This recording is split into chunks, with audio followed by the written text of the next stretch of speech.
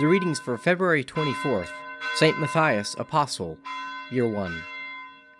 A reading from 1 Samuel, the 16th chapter, verses 1 to 13. The Lord said to Samuel, "How long will you grieve over Saul, seeing I have rejected him from being king over Israel? Fill your horn with oil, and go. I will send you to Jesse the Bethlehemite, for I have provided for myself a king among his sons." And Samuel said, "How can I go? If Saul hears it, he will kill me." And the Lord said, "Take a heifer with you, and say, I have come to sacrifice to the Lord. And invite Jesse to the sacrifice, and I will show you what you shall do. And you shall anoint for me him whom I name to you." Samuel did what the Lord commanded, and came to Bethlehem. The elders of the city came to meet him, trembling, and said, "Do you come peaceably?" And he said, "Peaceably. I have come to sacrifice to the Lord. Consecrate yourselves, and come with me to the sacrifice." And he consecrated Jesse and his sons, and invited them to the sacrifice. When they came, he looked on Eliab, and thought, "Surely the Lord's anointed is before him." But the Lord said to Samuel, "Do not look on his appearance, or on the height of his stature, because I have rejected him. For the Lord sees not as man sees. Man looks on the outward appearance, but the Lord looks on the heart." Then Jesse called Abinadab, and made him pass before Samuel. And he said, "Neither has the Lord chosen this one." Then Jesse made Shammah pass by, and he said, "Neither has the Lord chosen this one." And Jesse made 7 of his sons pass before Samuel, and Samuel said to Jesse, "The Lord has not chosen these." And Samuel said to Jesse, "Are all your sons here?" And he said, "There remains yet the youngest, but behold, he is keeping the sheep." And Samuel said to Jesse, "Send and fetch him, for we will not sit down till he comes here." And he sent, and brought him in. Now he was ruddy, and had beautiful eyes, and was handsome. And the Lord said, "Arise, anoint him, for this is he." Then Samuel took the horn of oil, and anointed him in the midst of his brothers. And the Spirit of the Lord came mightily upon David from that day forward. And Samuel rose up, and went to Ramah. A reading from 1 John, the 2nd chapter, verses 18 to 25.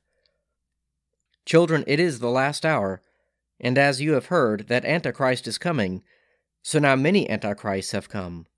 Therefore we know that it is the last hour. They went out from us, but they were not of us. For if they had been of us, they would have continued with us. But they went out, that it might be plain that they are all not of us. But you have been anointed by the Holy One, and you all know. I write to you not because you do not know the truth, but because you know it, and know that no lie is of the truth. Who is the liar but he who denies that Jesus is the Christ? This is the Antichrist, he who denies the Father and the Son. No one who denies the Son has the Father.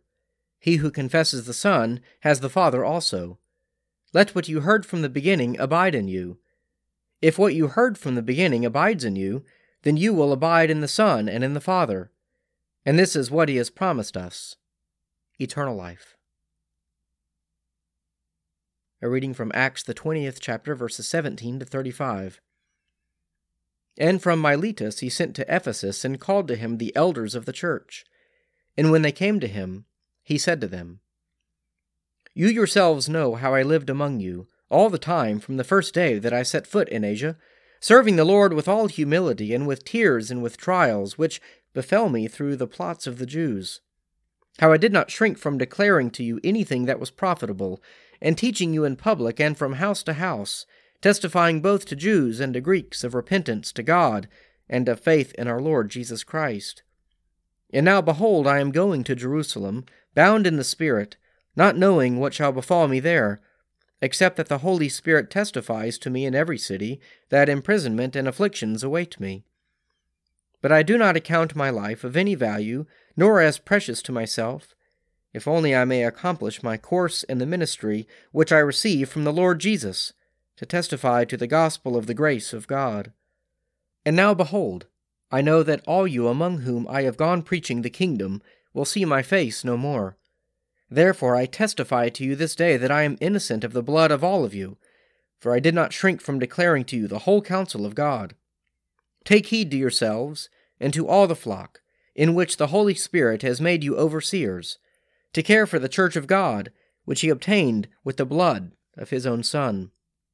I know that after my departure fierce wolves will come in among you, not sparing the flock, and from among your own selves will arise men speaking perverse things, to draw away the disciples after them. Therefore be alert, remembering that for 3 years I did not cease night or day to admonish everyone with tears. And now I commend you to God, and to the word of his grace, which is able to build you up and to give you the inheritance among all those who are sanctified. I coveted no one's silver or gold or apparel. You yourselves know that these hands ministered to my necessities, and to those who are with me. In all things I have shown you that by so toiling one must help the weak, remembering the words of the Lord Jesus, how he said, "It is more blessed to give than to receive."